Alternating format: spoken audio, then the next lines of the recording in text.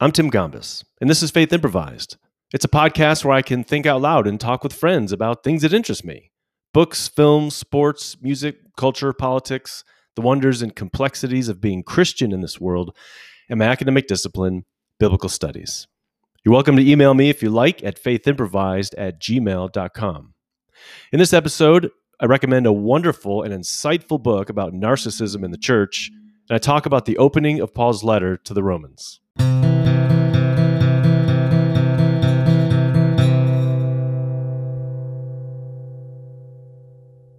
So I'm standing in my kitchen on an absolutely gorgeous summer day, staring out the window at some road crews laying down some new road outside our house, that kind of black tar stuff and pebble, which I didn't really know needed to be done, and which also is going to doom me for some time now to smelling burning hair for the next however long.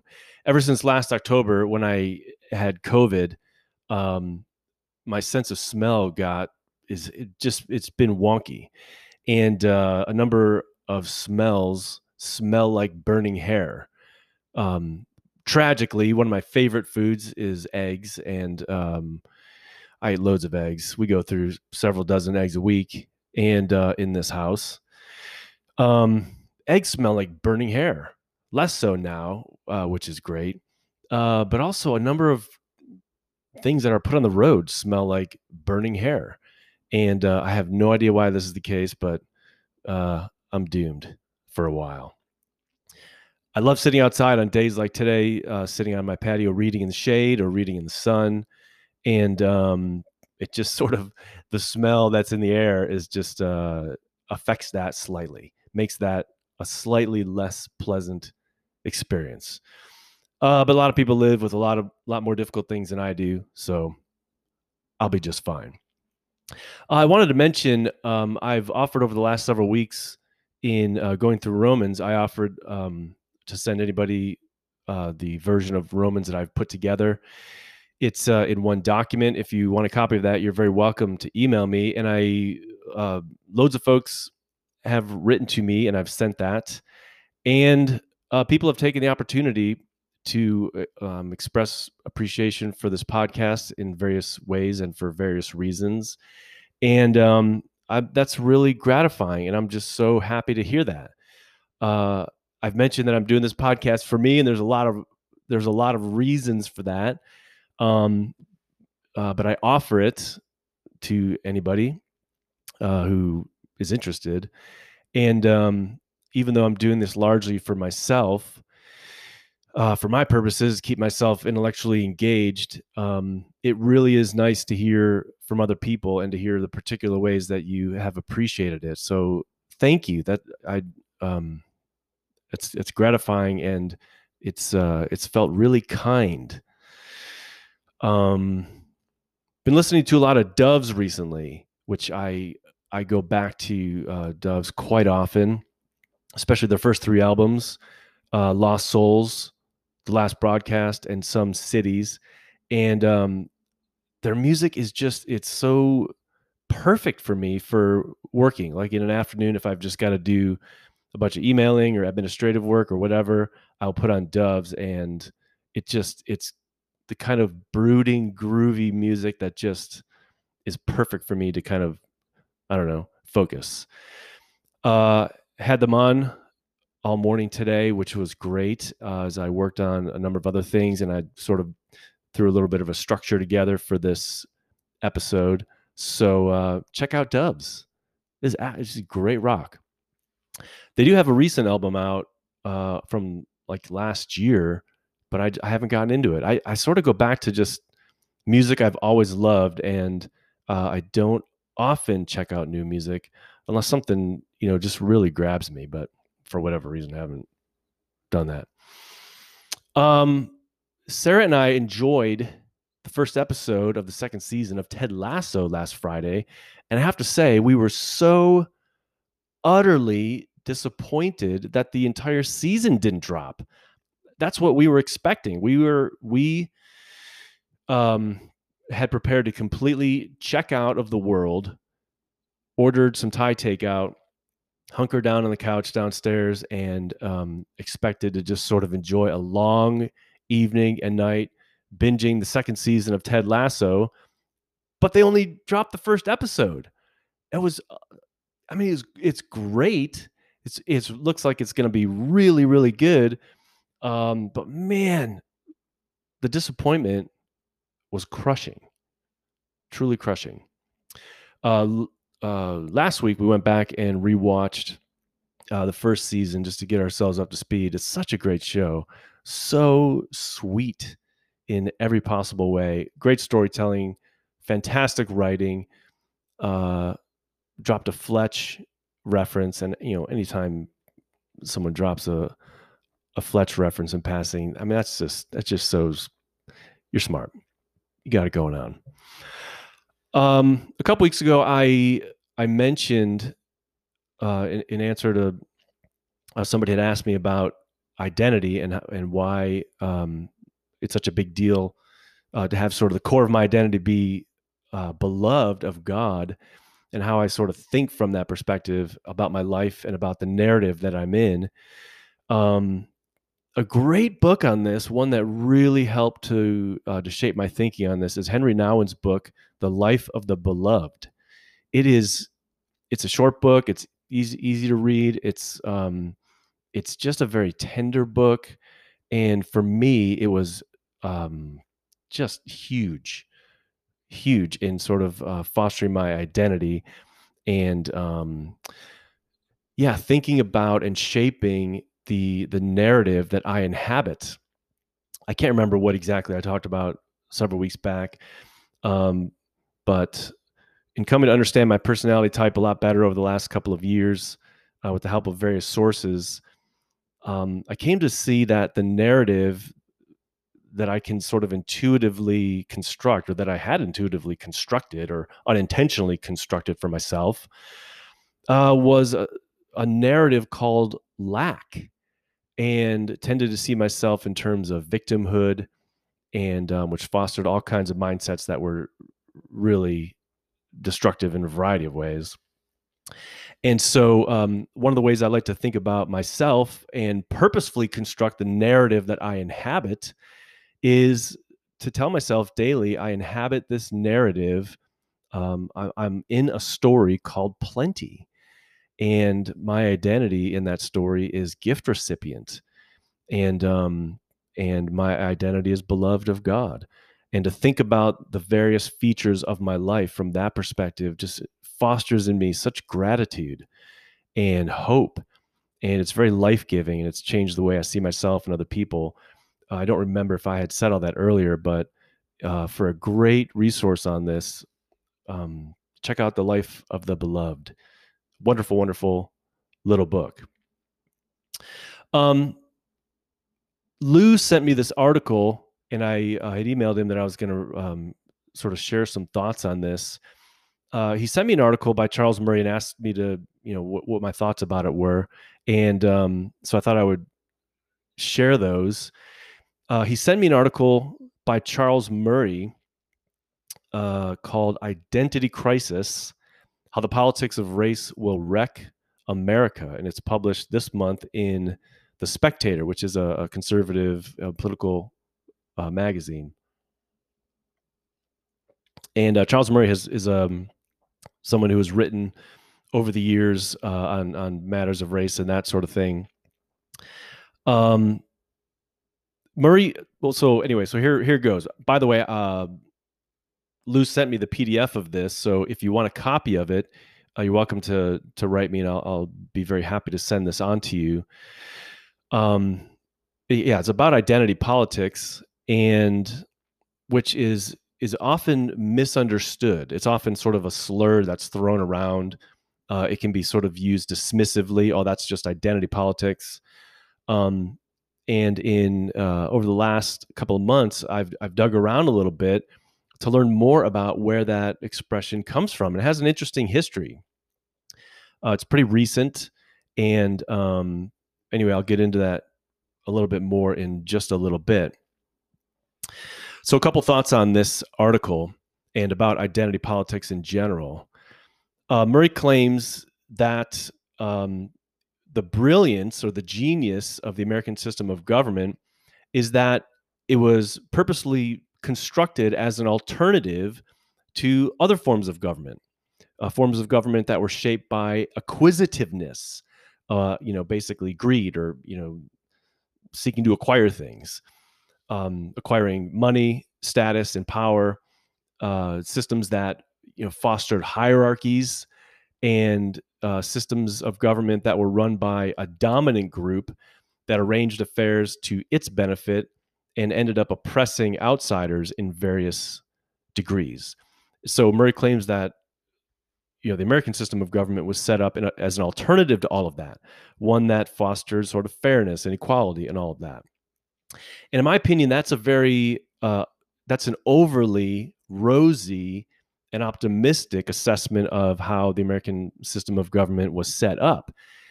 It was set up, and by the way, that's certainly what I was taught when I was in school. That's the story of America that I was told, and I think that is a myth that is passed on. That we're sort of all taught that.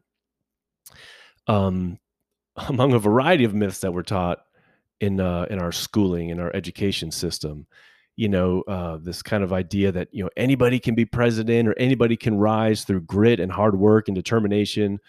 We're given this kind of founding myth that the founders and framers were these wonderful people that and the Constitution was sort of this divinely inspired document.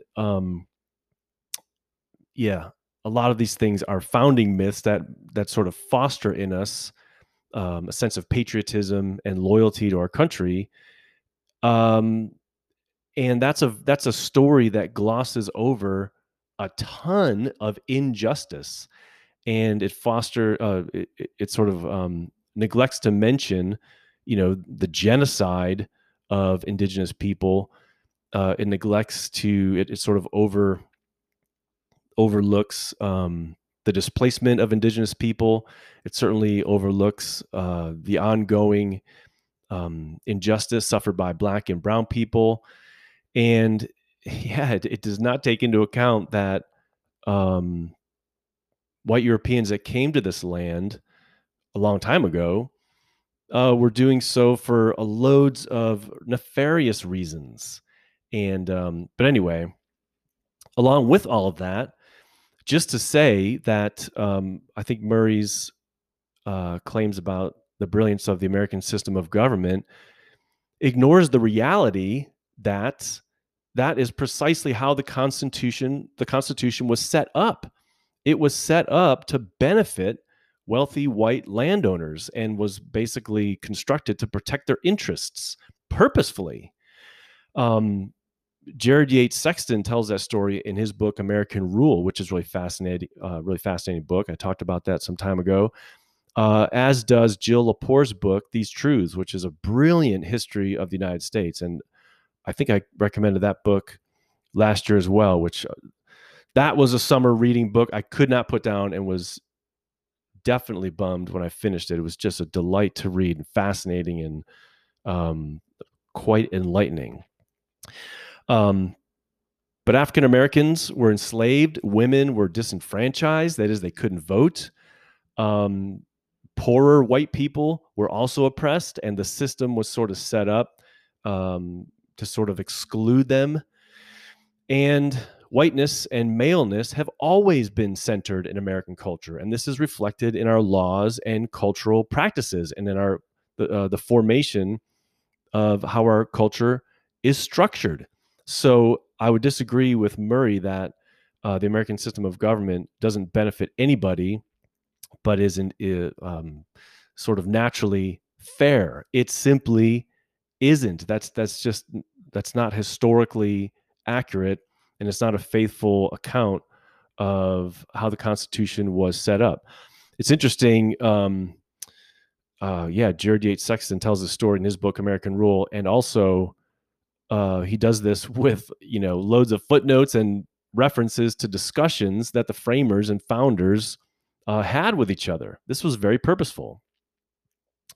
Murray goes on to define identity politics in this way. Identity politics insists that the power of the state be used to reward favored groups at the expense of everyone else.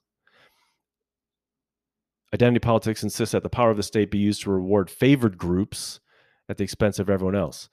And I think this is an inaccurate description of identity politics. That's simply not the case. And I think that Murray's way of thinking about that and his way of describing that is a way of doing so that is captive to whiteness. And by whiteness, I don't mean existence as a white person. I'm referring rather to the ideological lens that we have all inherited as a result of our European colonialism over the last 500 to 700 years. Whiteness is a way of seeing the world that centers itself. Whiteness is centered. It's the norm. It's the standard by which everybody else is judged. It's how we all see beauty and ugliness. What is good and what is bad. Spaces that are safe and unsafe. And of course, that includes how we're all trained and taught to see other human beings. So, whiteness is this inheritance that has shaped us all, and it affects us all. It's a global phenomenon now because of European colonialism, and not only that, political power is sort of the center of gravity of political power to this point, anyway, has been in the West, in Northern and Western Europe and America, especially. And power is consolidated and wealth is consolidated really in the hands of white people to the exclusion of everybody else. So political power, economic power, and all of that shapes the images that we see in our world. It shapes advertising. It shapes films and literature. Our culture and our global culture has centered whiteness historically, certainly over the last 100 years, as sort of entertainment has gone global. The people who make films are largely white men, and because the way that films are made is subject to market demands, that continues. That's sort of how we see the world. And politics in America has always centered whiteness. And in this sense, America is white supremacist. That is, in the ordering of our culture, whiteness is elevated and blackness is subjugated. And that is the case in our laws, entertainment, geography, how spaces are laid out in cities and towns, and everything else. And of course, that includes politics. So naturally, all of us have been enculturated to view all of that as normal, because that's just the way the world is. And certainly that's the case for white people. We just see that as normal. And as a result of that, any sort of political viewpoint that advocates for the just treatment of others, of indigenous people, black and brown people, women, that is all seen as identity politics, because it appears to us a departure from the norm. Nobody is, well, not nobody, but very few people in public life will sort of advocate for the priority of white men. But that is just seen as the norm. The way that everything is structured centers white men as the norm. And that means that privileges and participation in culture privileges are cut off from women, people of color, from black people, from indigenous people. Participation in voting, etc., is cut off from others. And white men are sort of shaped to see all of that as normal. And so we tend to see demands that for fuller inclusion. We tend to see that as advocacy in some way, or we tend to see that as identity politics. That's not normal politics. That's identity politics. But really, identity politics has been going on since before the founding of America. It's just that all of that has benefited historically white, wealthy, landowning men. So I think that Murray is wrong to say that identity politics insists that the power of the state be used to reward favored groups at the expense of everyone else, because that is actually what has happened in America since before the nation's founding. And American politics has historically rewarded white men at the expense of everyone else. Again, see Joe Lepore's book and Jared Yates' Sexton's book. Just a few examples of this. Native people were driven from their ancestral lands over the last few hundred years. Sorry, that's a passive. I'm trying to remind myself to put things in the active, in the active voice instead of saying Native people were driven from their lands. White European settlers in America drove Native people from their ancestral lands over the last few hundred years, and the government gave that land to white people. In the mid 19th century, Black people that applied for land grants, freed Black people, were excluded from those government handouts. They went to white people. After World War II, returning Black veterans were not able to use the GI Bill for education and housing like white war veterans did. Black war veterans were excluded from these government benefits, and so were prevented over the last 70 years or so, 75 years, they've been prevented from participating in the growing middle class that resulted over the ensuing decades. So groups have been excluded and one group has been prioritized. That is what has happened. And identity politics is an expression that was coined by a group of Black women scholars who sought to support one another and others who had been historically excluded from political and cultural involvement. Identity politics is an effort to advocate for their interests and for their inclusion in the benefits of participation that are already open to white people, that are already open to others except for them. So they're advocating for inclusion. And I think that Murray has fallen prey to the error of a zero-sum logic that Heather McGhee talks about in her book, The Sum of Us, which I talked about a couple months ago, a brilliant, brilliant book on this, where she argues that it is not the case. I mean, studies have even shown that it is not the case that if others are included and if others benefit, then we lose. That's the way of seeing the world that we all sort of naturally fall into, but it's actually wrong from experience. And for my part, I certainly cannot think that way as a Christian. One of the big things that Scripture is doing is it is constantly reorienting our imaginations. It is constantly renewing our imaginations to get us to see the world differently and to see that we live in a world of plenty. I mean, God is the God who gives life from the dead. God raised Jesus from the dead. So the world is sort of structured according to resurrection logic. And certainly the kingdom of God is ordered by that reality. So a Christian way of seeing is seeing that there is more than enough to go around. It is not at all the case that if others benefit and if others are included, that we're going to lose out somehow. That way of thinking, we have to uproot that way of thinking and get rid of it as Christian people.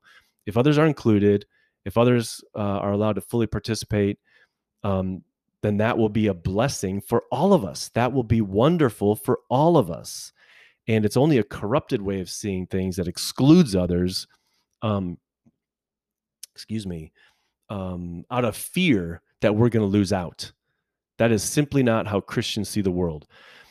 In the Gospels, the feeding miracles are a massive sort of picture of this. The disciples see the world as a world of limited goods, but Jesus is trying to get them and the church to see that we live in a world of unlimited goods. There's actually plenty here. There's more than enough. In the feeding miracles, there are leftovers. and to get the church to see the world differently. Greater inclusion benefits everyone. When Black and brown people are included in culture and politics, everyone benefits. Advocacy for the inclusion of others is not advocacy that some people win and others lose. So that zero sum logic in my mind has got to go, and I think that Murray being captive to that, I think that is unfortunate. But I do think that that's a very widely shared way of seeing things, and I think that that shapes white culture. I think that's part of whiteness in America, that we will, we're a divided up people, and we seek to exclude people that we see as dangerous. And part of whiteness is to see Blackness as dangerous, as a threat. But a renewed way of seeing, a Christian way of seeing others, is to see others as promising and hopeful, and engagement with people that we're unfamiliar with is an opportunity for God to give life to us. So, and lastly, Murray states that identity politics, and he mentions people on the left here, they insist that white people are irredeemably racist. And Murray says that this is counterproductive because it inevitably it creates this us and them kind of logic. And that's really unfortunate. So I disagree with Murray on this, because people who talk about identity politics and people who see this as a hopeful way forward, they do not actually accuse white people of being irredeemably racist. And people who talk about race do not say that white people are irredeemably racist. I think that this is how white people, white men especially, this is how white people typically hear talk about race. They hear it as an accusation that there's nothing they could do. They're racist people, and talk about race is simply meant to generate guilt and shame. But that's terribly unhelpful, and I think that that is a manifestation of white fragility. Robin DiAngelo, in her book White Fragility, talks about this. In discussing race, guilt and shame are entirely unhelpful. Those are not useful emotions in sort of helpfully discussing race. And she talks about, as do many people, most people that I've read, everybody that I've read who talks about race, discusses it not as an individual thing, but as a societal structural reality.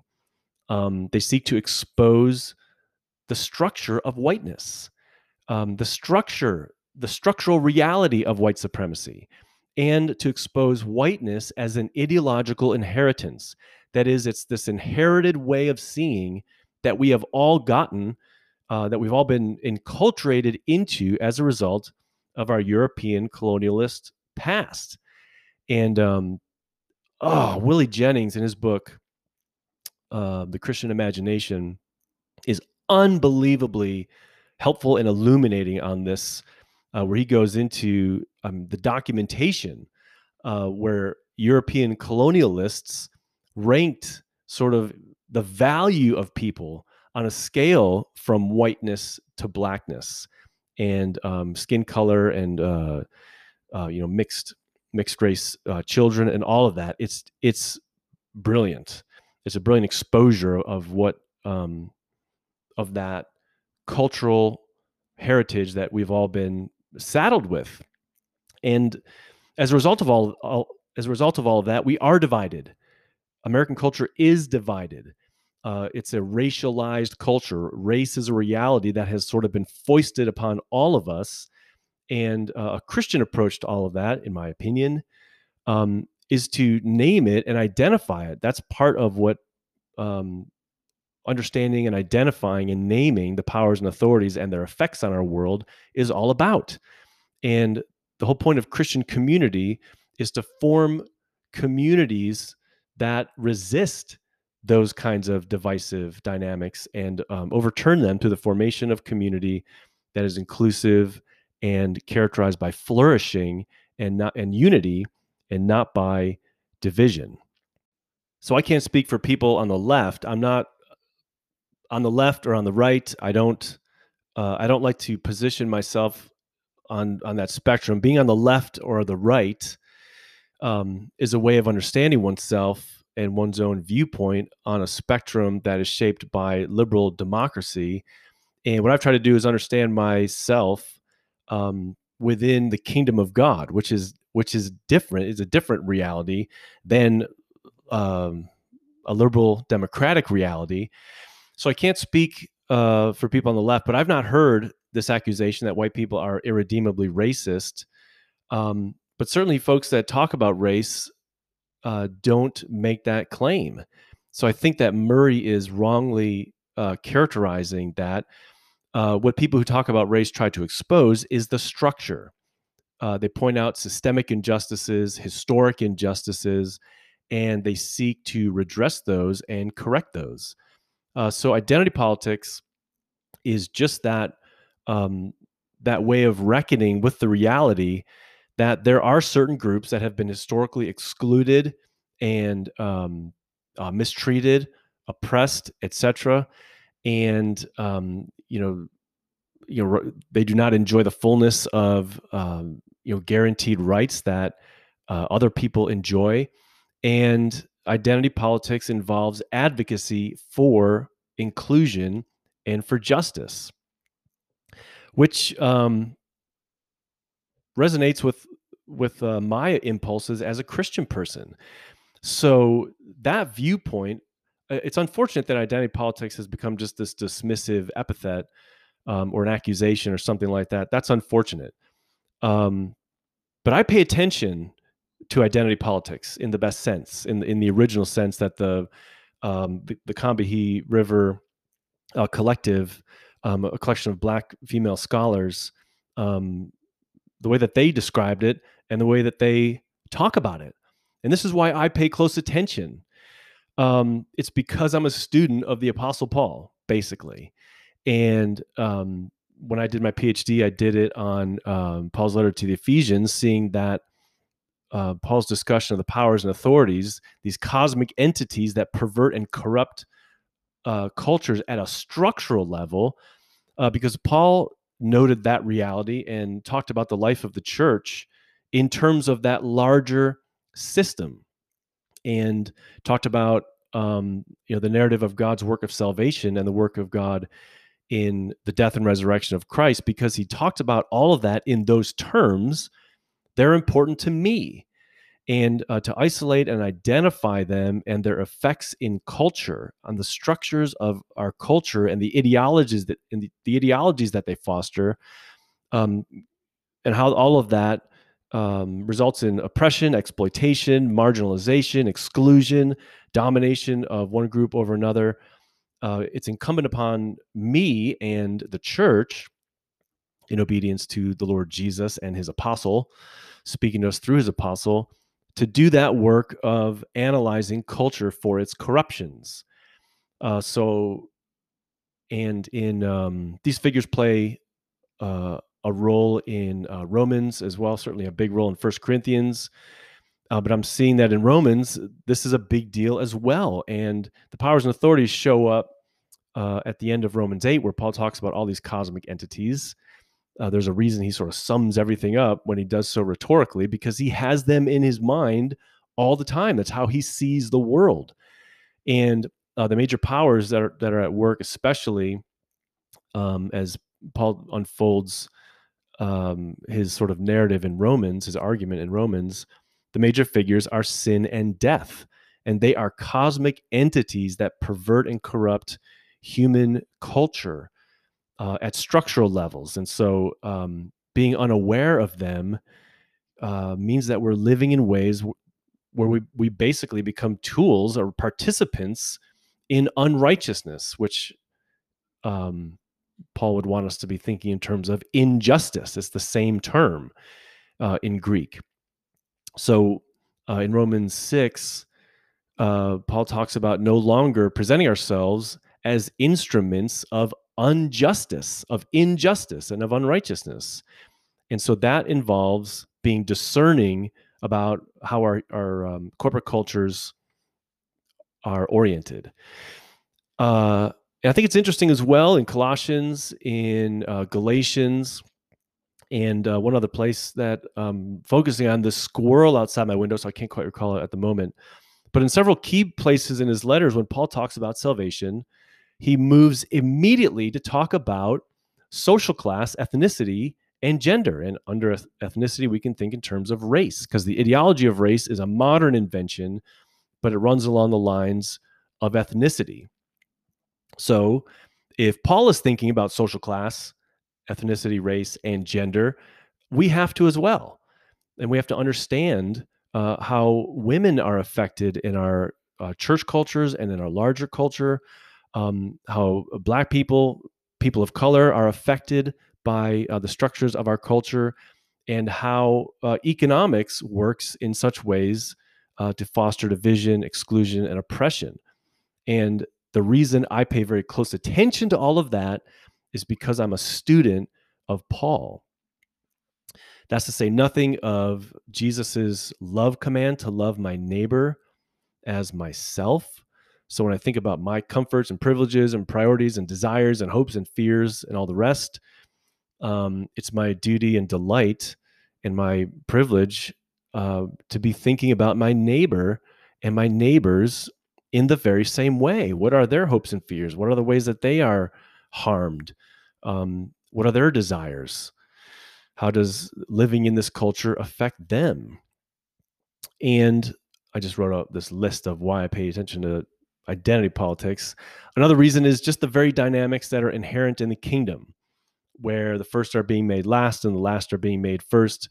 And there's this dynamic of movement in the kingdom where God is decentering people who have been centered by virtue of social class, ethnicity, and gender.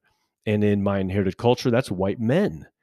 And so I, as a white man, know, I've learned that I will look out on my church culture and my larger culture, and I will say, well, this is just normal, because the way that I feel culture is, well, I just don't feel it really. I'm sort of going with the tide, or I'm going with the flow of the cultural stream.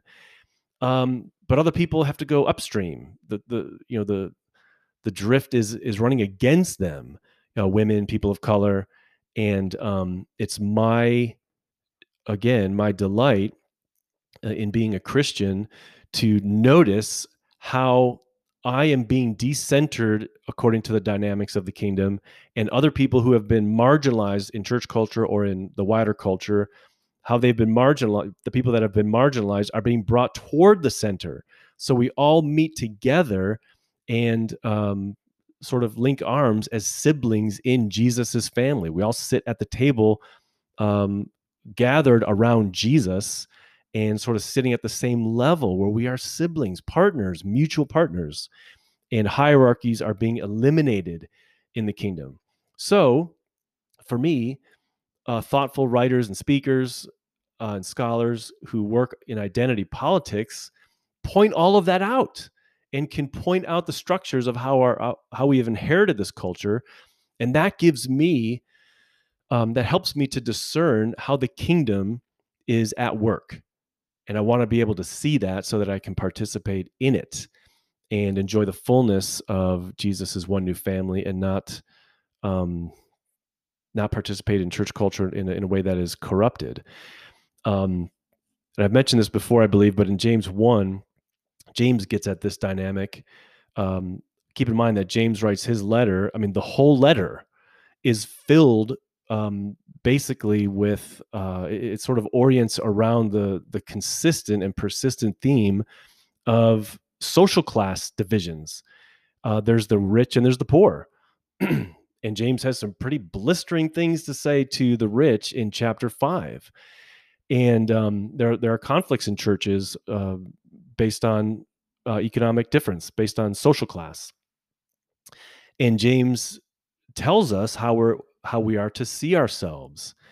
And he talks about the person of privilege. He says, let the person who is privileged, who is highborn, or who is wealthy, let them glory or own an identity of humiliation.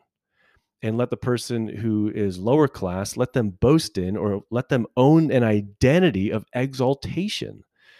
So, based on how we are situated with regard to culture, that determines how we're supposed to see ourselves as Christian people, as disciples and participants in Christian community. And for me, that has meant doing some research, which doesn't take a whole lot of time. You can look this up online. You can check out where your standard of living puts you in your city, in your state, in the nation, and in the world. And just sort of coming to understand that my income puts me in my town is crazy. Well, I'll just say I know where it puts me, and that means that I am one of those people that James exhorts to own an identity of humiliation, um, not of self harm or downgrading myself, but reminding myself of who I am and of whose I am, and to whom I've been given as a gift, and the people who are given as a gift to me. And that means I've got to go to work on my inherited lens of whiteness and maleness, and how those identities are centered, so that I could see who my siblings in the faith actually are. So I have to rework my imagination of what is good and bad, and what is safe and unsafe, and to do all of that, really following Jesus and his exponent James. Also, I've done a lot of thinking. This has just been prominent in my mind over the last couple of years as I've just tried to learn as much as I can about gender and race. Paul exhorts the Colossians to cultivate a heart of compassion, to put on uh, the emotions of compassion. So for me, that means learning about the lives of other people and learning about how culture affects them, um, and to feel it and to begin to see the world through their eyes. So for me, that's meant over the last couple of years, just reading loads of books by Black women authors, because they are the people in American culture who see all of it most clearly. Others can, for sure, but because of the harm and the wounds that they suffer, and the slights and the bumps and bruises they get by how our culture is wired, there is a massive reservoir of wisdom that Black women have about how to navigate that culture, uh, to navigate our culture. And I want to learn from that again, so that I can be a joyful participant in kingdom dynamics. And the last thing I'll say is I just really thought that Stacey Abrams a couple of years ago said, and Stacey Abrams is just one of the most interesting and compelling political figures in our time here in America, and I find her so endlessly interesting and fascinating. Just so much wisdom she has, and such compassion and care uh, for people who suffer, and such persistent efforts, especially in Georgia. Just a compelling figure. I really think she's so interesting. She was asked about identity politics, and she summed it up like this. This is not an exact quote, but she said, "Identity politics means I see you and I recognize the unique struggles you face." That is brilliant. That is brilliant. Identity politics is not seeking to benefit certain groups at the expense of others. That's simply inaccurate, and it's a bad way of seeing what identity politics aims to do. Identity politics is a way of understanding others who are located in other social situations than I am, and that's something that I want to do.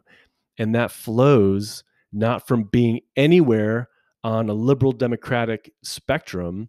It flows simply from my study of the New Testament and my understanding of what God has done and is doing in the world to reclaim it for the glory of his name. So anyway, Lou, thank you for sending me that. It was a good exercise to read Murray's article and to reflect on it. You're welcome to object or respond to anything that I've said. And I welcome any thoughts on any of that from anybody else as well. And like I said, if you want to take a look at that article, let me know. There's also a really interesting article. I'm forgetting where it is right now, but there's some good writing on identity politics. I think it was like the Stanford Encyclopedia of Philosophy, maybe. But there's an encyclopedia entry, you could find it pretty easily, about identity politics and its history and how it was formed and why that sort of viewpoint came about, which I think is really, really enlightening, especially if you don't know anything about it or if you've heard it used in a dismissive or derogatory sense.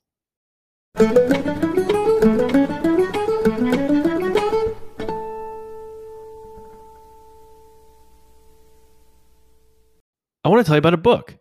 It's by Chuck DeGroat, and it's called When Narcissism Comes to Church, Healing Your Community from Emotional and Spiritual Abuse, and it's published by IVP. Chuck's a professor of pastoral care and spiritual theology down the road from me here at Western Theological Seminary in Holland, Michigan. I've said a lot about evangelical culture over the course of this podcast. And the reason I've done that is there are certain dynamics to how the culture is structured that can bring out the worst in people, along with distorting many aspects of the New Testament's depiction of Christian community life.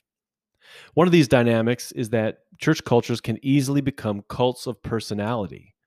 Church cultures can foster in pastors and ministry leaders a supreme concern with their reputation, their image, their prestige, power, social media platform.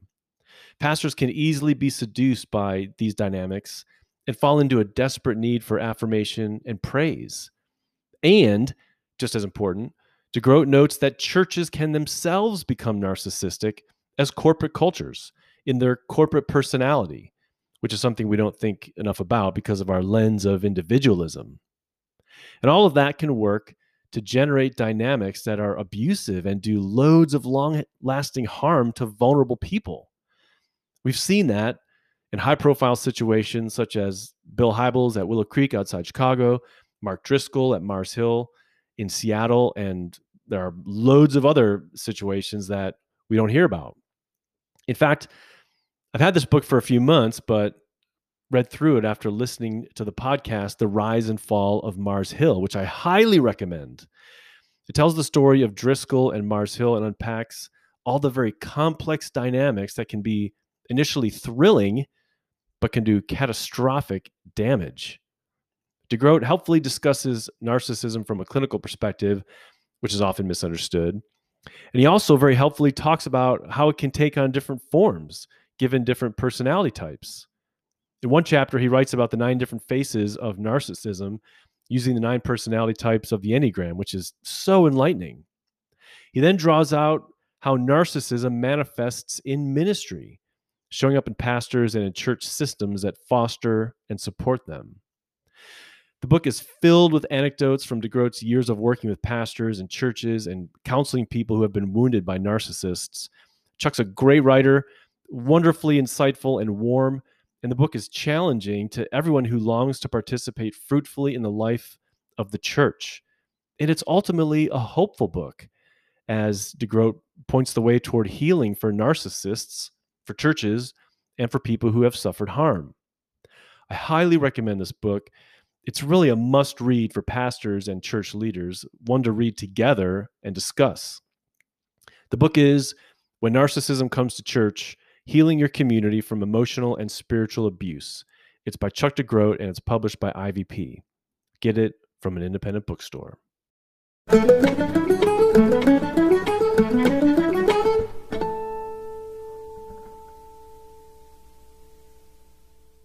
So Romans, let's get into it.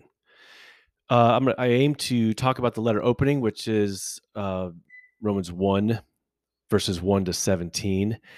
And I'm just going to jump right in. If you set this letter opening over against those of other letters, you'll notice that it's quite distinctive. It's a lot longer than the greetings to other letters.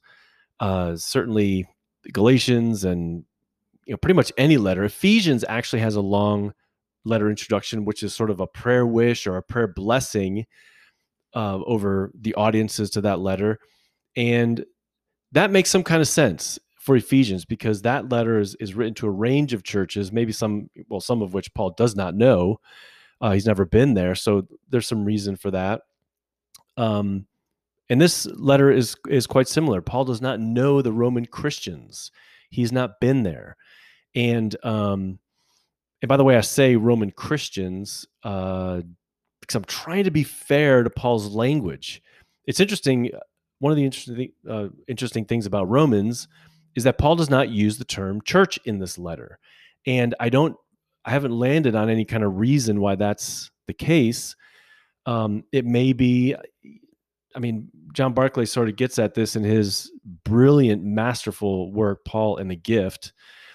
He sort of talks about how this letter is an attempt for Paul.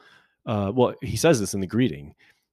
He wants to found, or he wants to establish these churches. He wants to establish his audiences. And I don't know if it's the case, or Barclay talks about how Paul is sort of bringing the Roman Christians under the purview of his apostolic care, because he's responsible for them as the apostle to the Gentiles, the apostle to the nations. I don't know if it's going too far to say that Paul does not yet see these Roman Christians as actually being churches, because this hasn't happened yet. They're not under some kind of like apostolic responsible care. I think that may be going too far, but I think it's fair to refer to churches, these house and apartment churches that are networked and meeting in various places in Rome. According to the household greetings that are in chapter 16, I think it's fair to call them churches, but I also want to respect Paul's rhetoric, and I'll probably be referring to the Roman Christians, but I know that I'll talk about the house churches throughout the city as well. But this letter is longer because Paul doesn't know them, so it's more ponderous, it's considered, and there's some interesting things that Paul does rhetorically in this greeting, and this is pretty typical of other letters as well.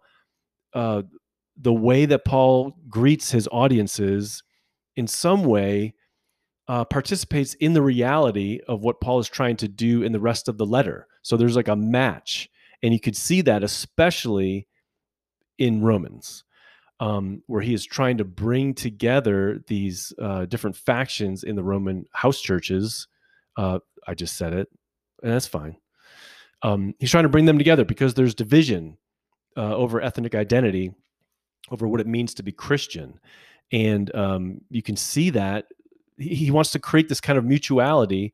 And so he embodies that kind of mutuality when he greets them, and in the things he says about them and himself, and in the things that he says about all of them together, which is really interesting. So there's already a rhetorical strategy up and running in the letter opening. So we need to pay attention to that. We need to pay attention to what exactly Paul says, but also to the rhetorical strategy, because language works in some ways. And Paul chooses his words very, very carefully. So to start out, Paul identifies himself, and then he is going to identify his audiences. He says about himself, Paul, a slave of Christ Jesus, called as an apostle, or called apostle, or a called apostle, which is really interesting. I know in the document that I sent out, I reflected, I think it's the New American Standard Bible translation. They use the term bondservant instead of slave. And I know that there are other modern translations that resist using slave language, which I think is tremendously unfortunate. The Greek term, Paul uses the Greek term doulos to refer to himself. That's slave, and diakonos is servant, and sometimes he'll use that term. But I think it's really strategic that he identifies himself as a slave, which he does in most of his letters. Because going back to identity politics, Paul is very into identity politics. He's shaping his identity, and to be a slave in first century Rome, just like anywhere, is to be a person that does not have mastery over their own body. There's someone who is mastered by someone else, and to be a slave in first century Rome is to be thought of as not human, because to be fully human, which according to first century Roman values, only men were fully human, and only free men. They were the only humans, because to be human is to be self-determining, not to be determined or owned or mastered by anybody else. And so Paul purposefully chooses this term to identify himself, because it sets him in a posture of humility with reference to the Roman churches. I mean, Paul does not come to them above them. He's not it bothers me now, with all of the authority talk, especially in my inherited culture, when we think about Paul. Like, Paul had apostolic authority. He was an authoritative apostle. That's not how he thought of himself. That's not what he said of himself. When he can construct his identity to his audiences, he sets himself below them. He approaches other people from a social station that is the lowest you possibly can be. So, and that's very intentional. It's very purposeful. He's not a nobleman. He's not, a freedman. He's not even Paul the apostle. He is a slave, and he is a God-called apostle. In fact, it's really important that he says that he is called an apostle, because later he's going to identify his audiences as people who are called saints, called holy ones. In that sense, he shares an identity with his audiences. They're both people that are called. They're all people that have been called by God. It's just that this sort of role Paul is fulfilling as an apostle, because that's, sort of God's prerogative. It's not something that he has invented. So anyway, just to say, the way that Paul constructs his identity is to situate himself in a lower social position than his audience, and alongside his audience. He's called. He's going to later say that they also are called. And he's a servant of the gospel of God, and which is in continuity with the promises found in the prophets. I mean, that is basically that's Paul's fundamental conviction about everything that he's doing. It's not this complete departure. It's in total continuity with the promises that are found in the prophets. And we'll see that as we go through Romans. There's just loads of quotes from the Old Testament. His entire argument is based in the Old Testament, really from beginning to end. And it seems that for Paul, the promises, especially in Isaiah, of God working out his justice, of God working out his salvation among all peoples, that is especially determinative for how Paul thinks about the content and the reality of the gospel of which he is a servant.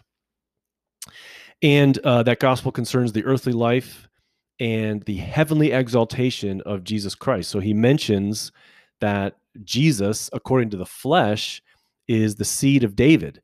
He's in the line of David, which sort of gives it that royal messianic role that Jesus plays.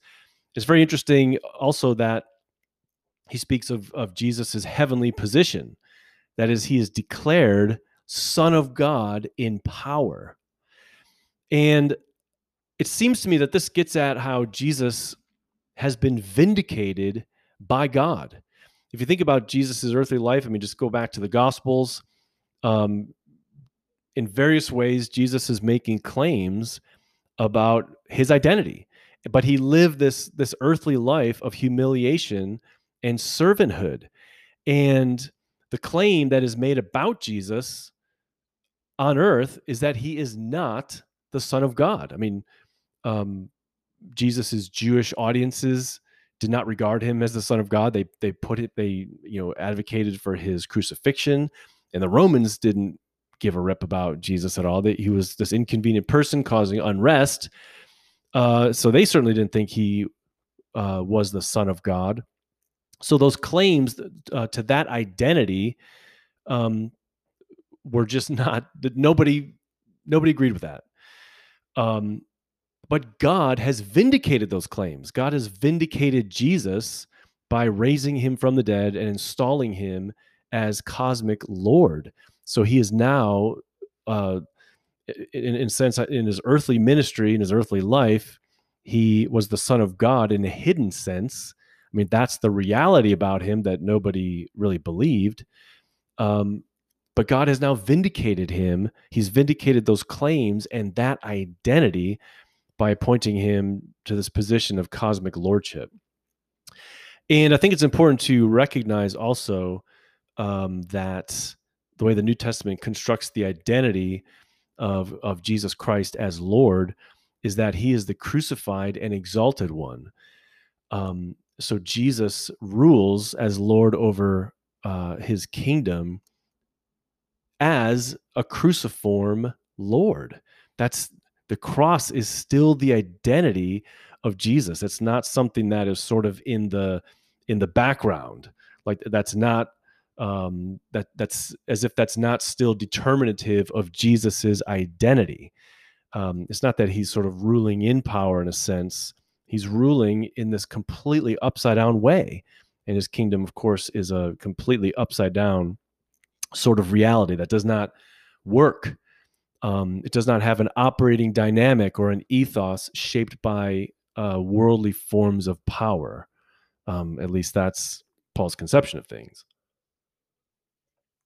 In verse 5, Paul talks about his mission, which was to bring, this is the aim of his apostleship, to bring about the obedience of faith among all the Gentiles. And really, every time you read Romans and you see that term, Gentiles, you should draw a line through it and write instead nations. And I don't know that in my copy of Romans I've done that. I still have got plenty of work I need to do to revise and refine that, as you'll see, and I'll mention. But that's the reality. Gentiles are not an ethnic group. Gentiles are everybody on earth who is non-Jewish. And so it really should be the nations, because that gets back to really this whole Old Testament story about how after humanity had rebelled, God sets about this work. He calls Abraham and he tells him he's going to be the father of many nations. When Paul talks about the nations, it goes back to that entire Old Testament story where God is on mission to reclaim all humanity for himself. And that is under that term, the nations. The nations have gone astray, and God is about reclaiming the nations. And he calls Israel as a light to the nations. And Israel's mission was to be the human agency, the national agent of God's reclamation of all the nations, and that is of all humanity. So that's the identity of the church. We are made up of all nations and ethnicities and tribes. And going back to talk about race and social class, etc. That's why this is such a massive discussion, because God is about unifying and uniting what has been broken up in this corrupted and perverted world. We've been divided by ethnicity and race and social class and gender, and God is about putting his people back together, putting humanity back together. But just to say, Paul's mission doesn't come out of nowhere. His apostleship doesn't, come out of nowhere. It is in absolute continuity with God's intentions all along. God's desire originally was for humanity to flourish globally. After human rebellion, chaos is thriving globally, and God is on mission to recover humanity and the rest of creation. I mentioned this before. Paul talks about fostering the obedience of faith among all nations, and that I mentioned was an inclusio, a literary device that just sort of is a frame with Romans 16:26. So right at the beginning, Paul talks about the obedience of faith, or the obedience of faithfulness. The obedience of pistis, the word for faith, can be rendered faith, loyalty, faithfulness, trust. But just to say, that bookends Romans, and it seems like that's what Paul is wanting to actually generate in the Roman communities. There's a problem where the obedience of faithfulness and the obedience of loyalty has broken down, and they're divided, and that's what Paul wants to foster. And of course, he wants to do that for the sake of God's name, which is one of many echoes throughout all of Romans. And I'm excited to talk more about this theme. It's a massive sort of framework that is up and running in Romans, and that is humanity as the image of God. Humanity as living this kind of Godward direction, or living on earth for God's glory, and that's what it means to be human. Is to be fully human, is to be the image of God. Irenaeus said, "The glory of God is the human fully alive," and that is what God is. That's what God is recovering in us. In Genesis 1 and 2, God creates humanity in his image. That is, God constructs the world as God's own temple. And the image of God in the temple, just like in ancient temples, you go into the temple and there's the image of the deity, and that's supposed to be an image of the unseen God. In the temple that is creation, the image of the unseen God is humans, all of humanity. And as we live lives of flourishing and enjoy and continue to spread the shalom of God and the reign of God within creation, God is glorified, because that's what image of God is meant to do: and enjoy, flourish within creation, and to foster creation's flourishing in the great order of God's shalom. That's what it means to live for God's name's sake. To do the reverse is to do what the constructors of the Tower of Babel did in Genesis 11, when they said, "Let's gather ourselves together and make bricks and bake them thoroughly." I love that expression. It's just so funny. Let's make bricks and bake them thoroughly, and build this tower, making for ourselves a name. So living with that sort of self-referentiality is, and to sort of construct something for themselves, is the exact opposite of living for God's name's sake. It's interesting to think about things from this perspective, but Genesis 11 is like the low point of the Bible. Humanity had devolved to such an extent that they wanted to sort of construct their own purpose and meaning within creation, instead of enjoying creation that was given to humanity as a gift. So that's what the gospel is all about for Paul. It's about God recovering humanity so that they will live in ways that glorify God.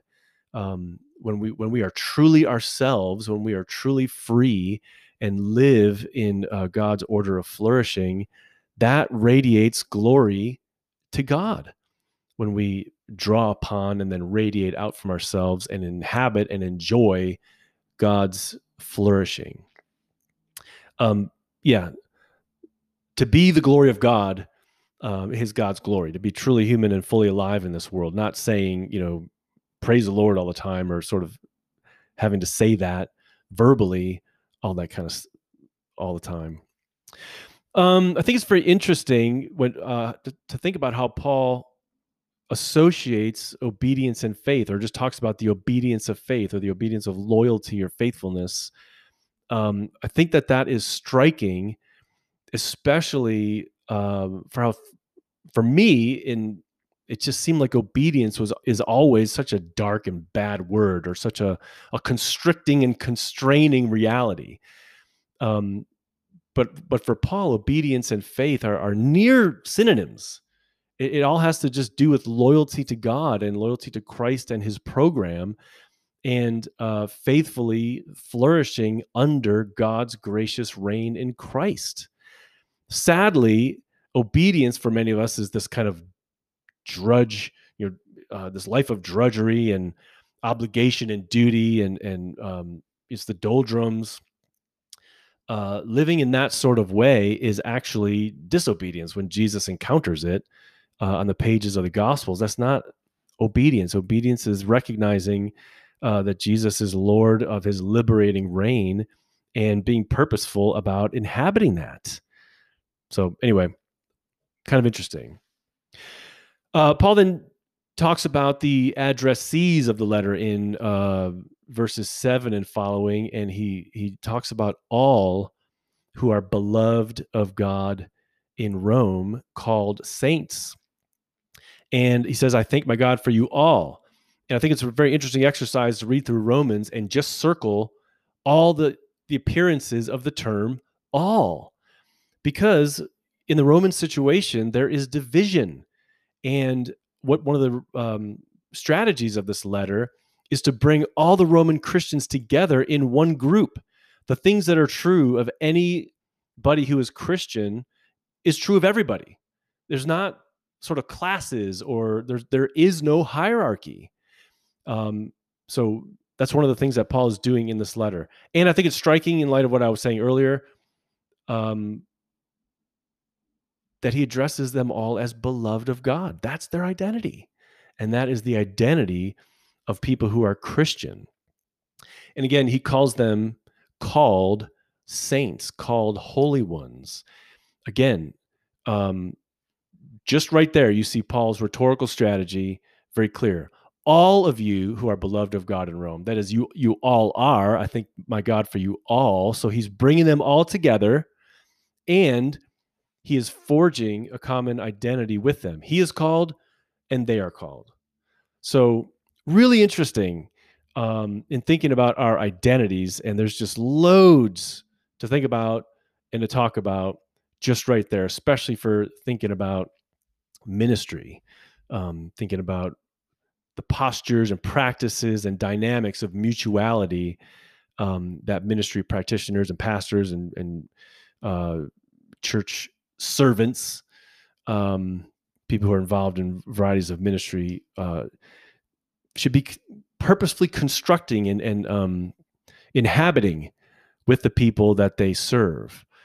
I think it's really unfortunate that so much of church ministry is spoken about in terms of leadership, like those terms, leadership and authority. I think that it's revelatory of Christian values that we use terms like that when Paul didn't. Paul used terms associated with service, servanthood, humiliation, and mutuality. He is not their authority. He's alongside them and underneath them, which of course he is, because he's an apostle of the crucified Lord, one who comes to us from a position below. The kingdom of God is this radically upside down reality, and the discoveries of just the particulars of just how it is upside down, to me, are just endlessly fascinating. So in greeting them, in verses 8 to 15, it's interesting to track rhetorically how Paul goes about establishing his relationship with them. These people he has not met. He commends their faithfulness in verse 8, and he talks about how he is constantly praying for them and longing to see them. And in chapter 15, he's going to talk about how he's planning to go to Spain, the far edge of the known world at that time. He wants to get to Spain, and so he does want, stable church communities there in Rome. And he He also wants to see them, to sort of bivouac on his way to Spain, or extended bivouac. A lot of bivouacking. Is bivouacking only an overnight to gain provisions, or is it an extended period of time? It's an open question. Not for today's episode, anyway. But I like thinking about Paul's intentions to get to Spain because it gives me an opportunity to say bivouac. It's a great word. Um, I want to just, I should have corrected this translation because I don't think that it is all that great. Looking closely at it in verse 10, when he talks about praying for them, in the translation that I sent out, I left this not fixed. Paul says, always in my prayers making requests, if perhaps now at last by the will of God I may succeed in coming to you. And I'm not crazy about that, because there's a passive verb here, which I think is really strategic, especially when Paul talks about coming to see people. This happens in Philemon as well. At the very end of Philemon, he talks about how he is hoping that eventually he will be given to Philemon. Like, he doesn't say, I hope to eventually come to you, but he says that he has hopes that he will be given to Philemon, which is so cool, I think. It's just a very interesting way of phrasing things, and Paul's very intentional about this, in not being presumptuous, and in sort of reckoning with the reality that his apostolic movements and the way that his ministry is going to be carried out, he's very deferential to what God has for him, whatever God's priorities are, and he's not presumptuous. This is a little bit clunky, but I think this is a better translation.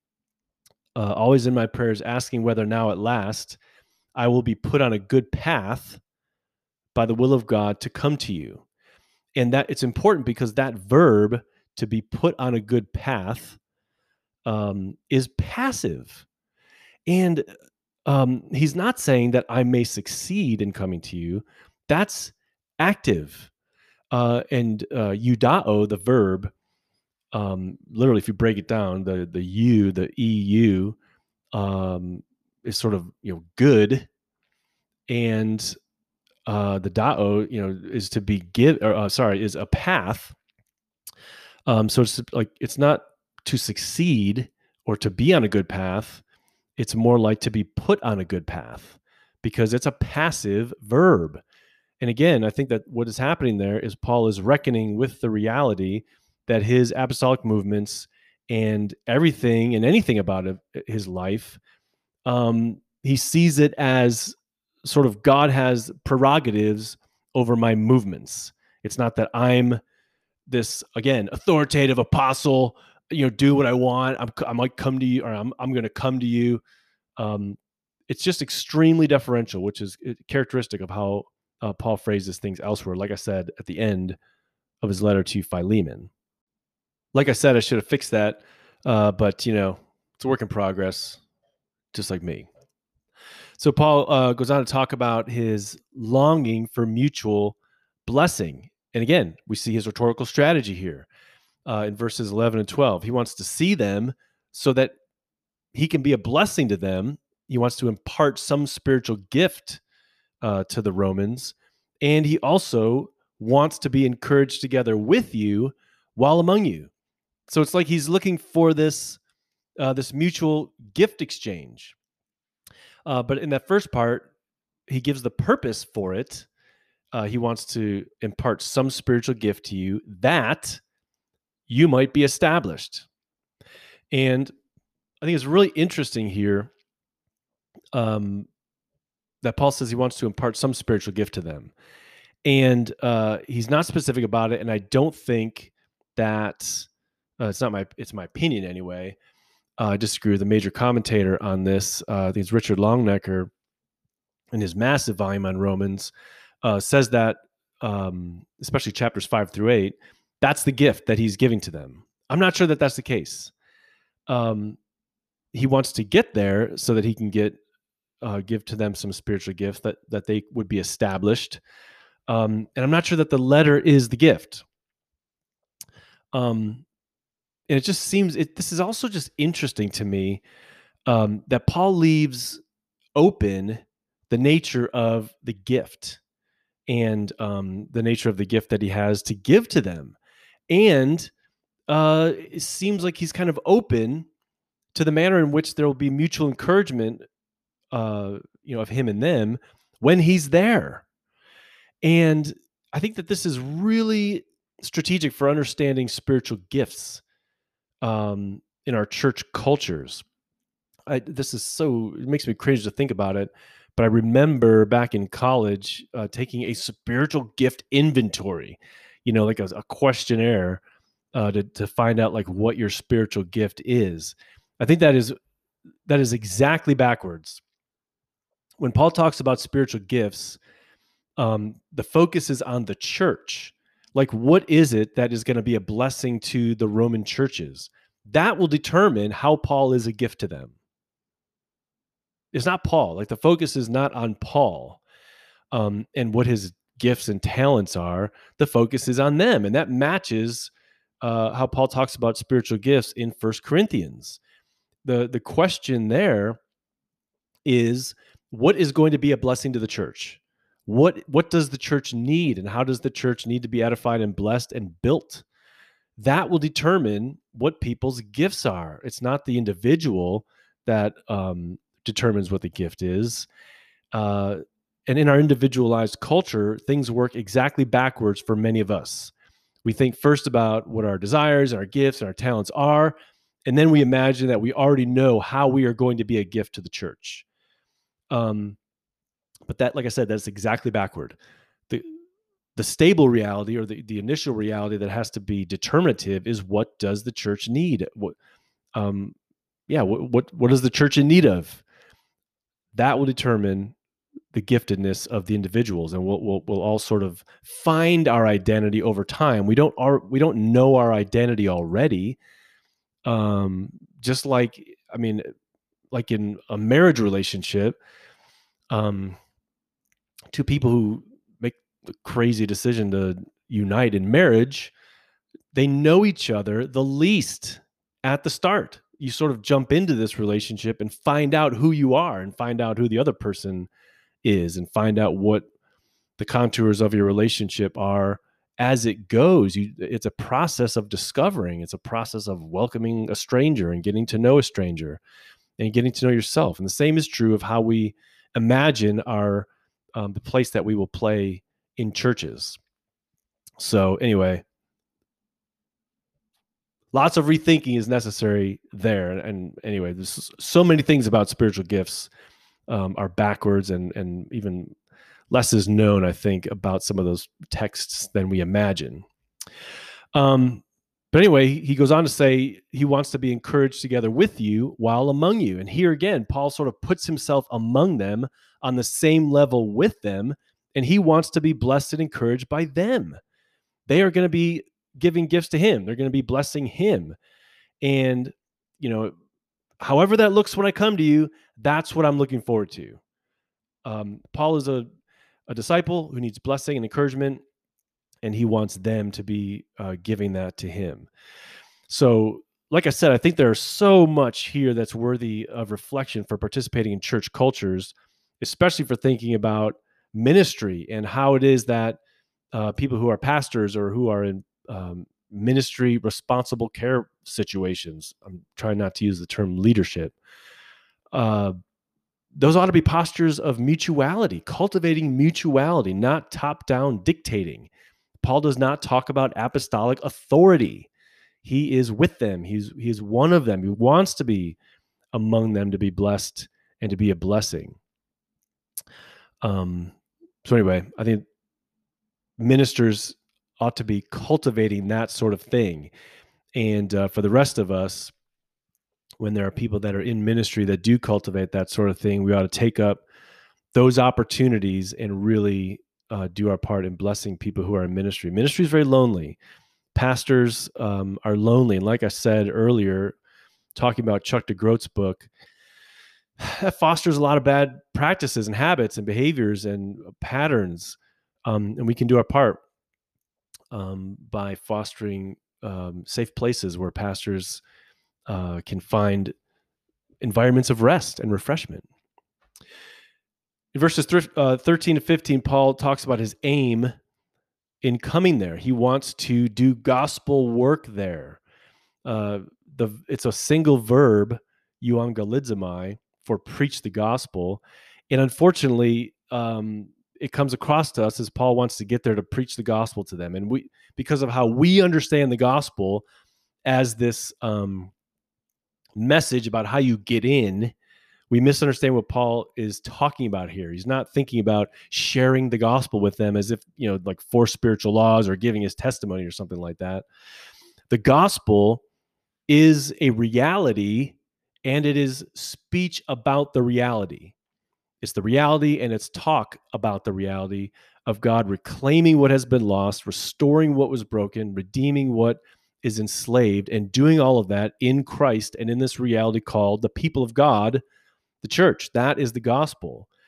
So it's not some entrance formula. And in Paul's view, gospel has gone off the rails in Rome. If there's division or fighting, or there are cliques that have developed or groups that have developed, and one group is trumpeting its superior claims over another group, and the other group is despising and judging, as we see in Romans 14 and 15. So gospel has gone off the rails, and he wants to get there to do gospel work, which is healing and restoring, to mend relationships and to bring people back together so that there is abiding unity. So the fruit that Paul wants to see born in the Roman communities is not conversion, but rather it's restoration. And Paul goes on to talk about how he is obligated to all people, because that's the scope of his ministry. He is the apostle to the nations. And so because of that, he is under obligation to everyone. So just to say, in focusing on the content, or the actual words that Paul uses, you can he identifies himself, and he greets his audiences, and he constructs for himself an identity, and he constructs for them an identity. And the big thing that I want to highlight is just that, those relational dynamics of mutuality, so that Paul's audiences and Paul are sort of brought together in one group, and the two competing factions in the Roman house churches are brought together as one group, and there's this relationship of mutuality. A lot of good food for thought there in thinking about how we can be seeing ourselves in those ways, and how we can actually behave and speak and act and construct pattern and take on postures that embody that reality. For me, I know I've said this before, I talk about doing this podcast for myself. That's one of the dynamics that drives this. I don't do this sort of from on high, or as if I have all the answers, or to sort of advance my view on stuff. My hope is really to generate conversation, and it's done that. It's been wonderful. I offer myself and my thoughts, and I welcome responses. And I did this in an attempt to draw others into conversation, in the hope of having my thinking refined, because I know that, like I said, this keeps me intellectually active, and being in conversation provokes reflection in me, and all of that will be good for me. I'll learn.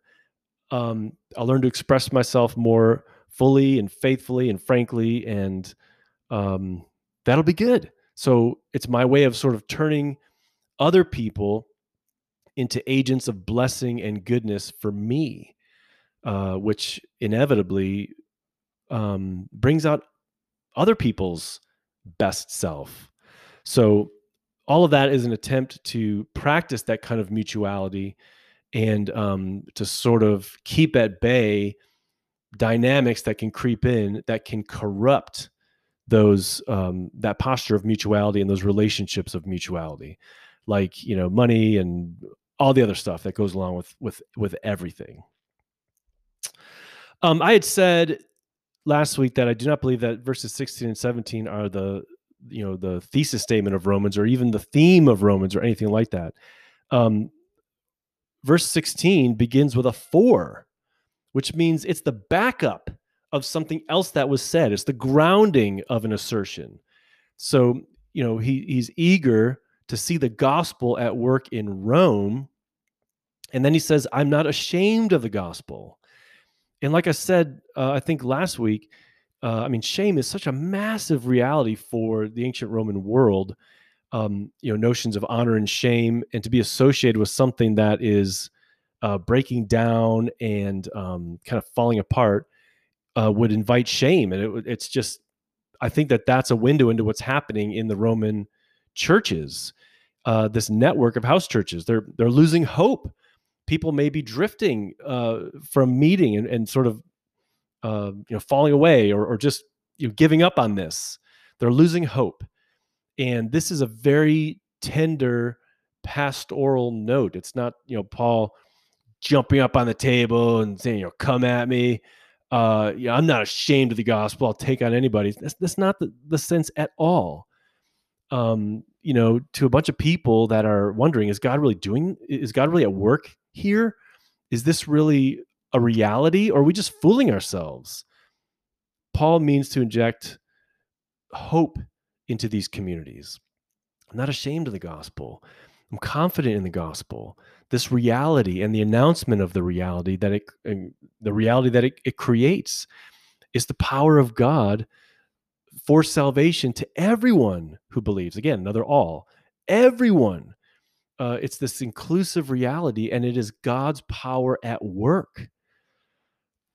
And then there's this another 4, because in the gospel reality, God's right-making work is revealed.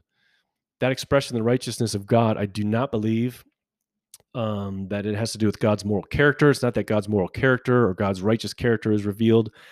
I'm not even sure that it's necessarily God's power. It is God's power. The gospel is God's power into salvation. For in it, God's right-making work is revealed. That is God's justice, God's righteousness. And like I said, Paul is building in so many places on passages in Isaiah, especially chapters 40 and onward, where God makes all these promises about how his righteousness is going to be seen. And God's righteous work, his restorative work, or I should say his work of righteousness, is his work of restoration of Israel and the nations. He's bringing humanity back to himself. He's going to transform the situation where humanity is trapped in unrighteousness, and Israel is sort of trapped in unfaithfulness. But humanity is trapped in injustice, unrighteousness. The Hebrew terms and the Greek term for righteousness are the Hebrew terms and Greek term for justice. And that has to do with with being truly human. Justice in the Bible has to do with the steps that need to be taken to restore shalom when it's been put out of whack. And there's a massive sense in which that's the case because Israel is disobedient. They're in exile, and all of humanity is trapped in unfaithfulness, in unrighteousness. That is injustice, and they need to be delivered. And God is doing that in the gospel. So God's righteousness is that right-making work.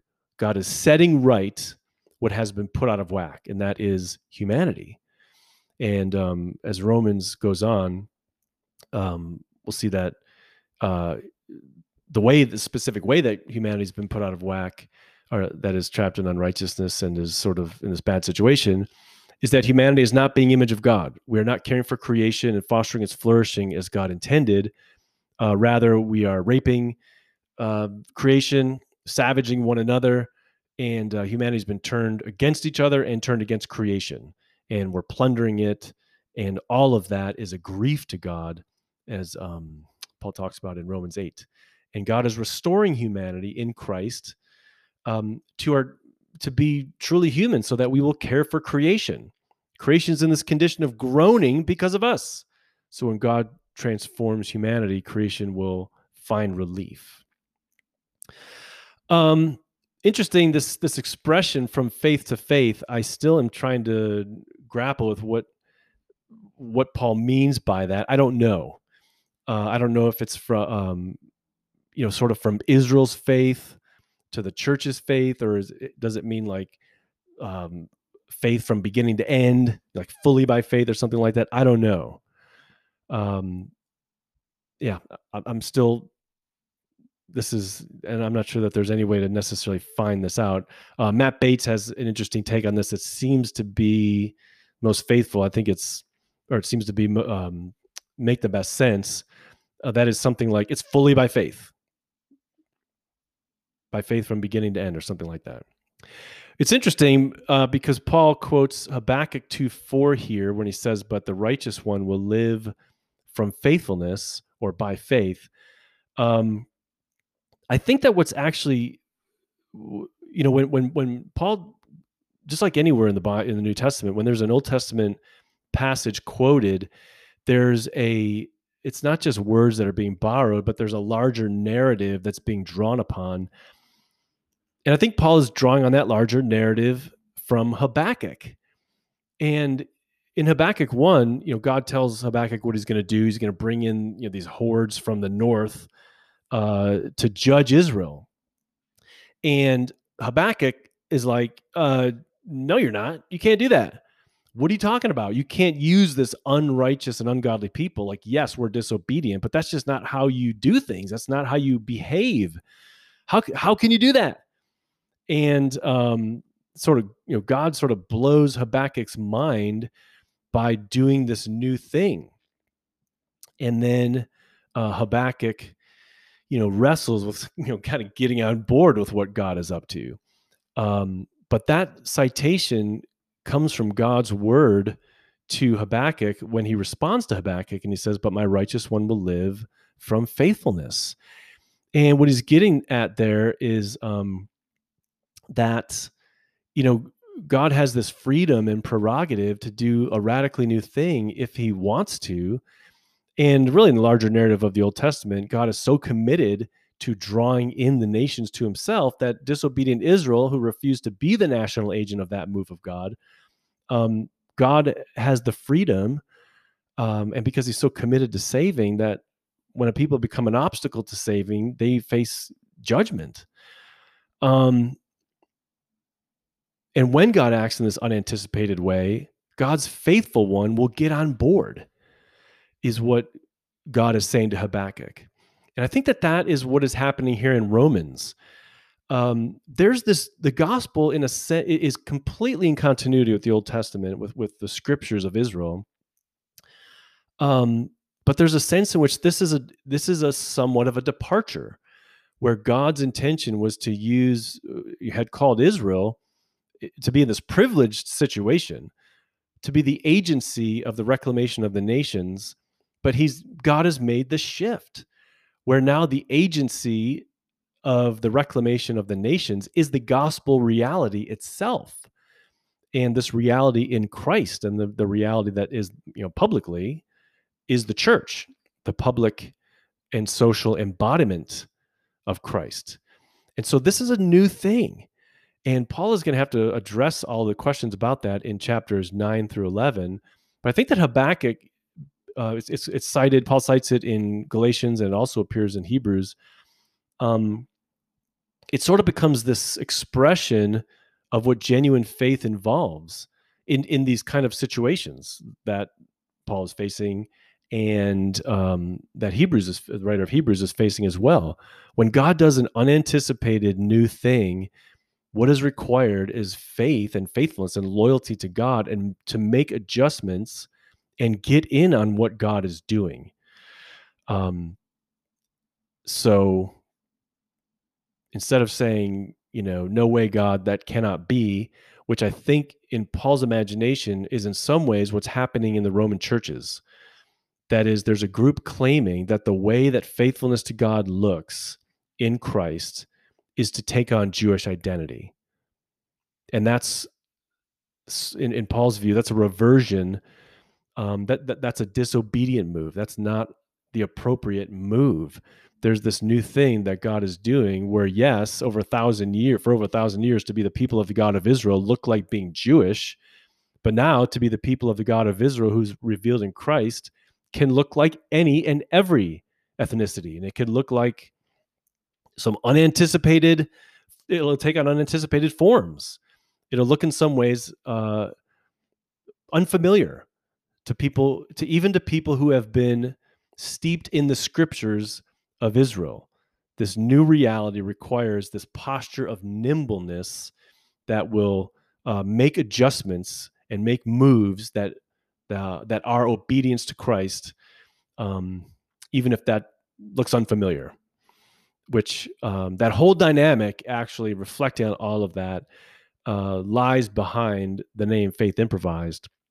Because to be the people of God throughout the whole story of Scripture required improvisation, performances of who God is on earth, that are always in continuity with previous performances, but are always new because new situations demand new responses.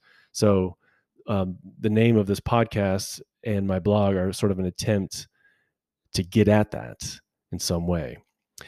So audiences are going to need to adjust. Being Christian looks different. Being faithful to the God of Israel does not look like you thought it was going to look like.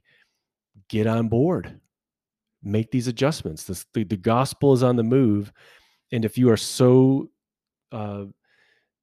culturally captive to forms that are familiar, you're going to be left behind. That's going to become basically disobedience. My word. Think about the implications of that reality in our day, where we can get so familiar with forms of being Christian that we have known from our past that we won't make the adjustments.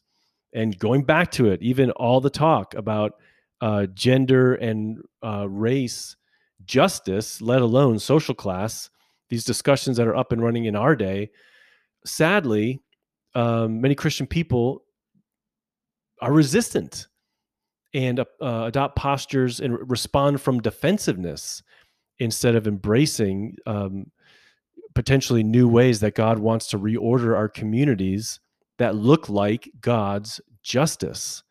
I think we're making the same mistake that Paul is trying to correct here in Romans and certainly in Galatians, and very, very similar to what is happening in Hebrews. Let's just say much of the New Testament and leave it there. Well, we're off and running with Romans. Like I said, one of the best ways to get in on this is just go through the document that I've sent out and just read it repeatedly. In fact, a great thing to do would be to read Romans 1 to 4 repeatedly, or to read Romans 1 to 5:11.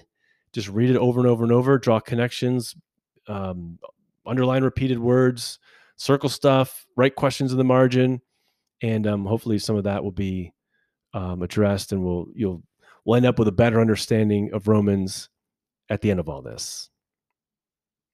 Well, as I said earlier, it's an absolutely gorgeous day. The person to whom I'm related by marriage will be home soon, and we're going out for a massive dinner.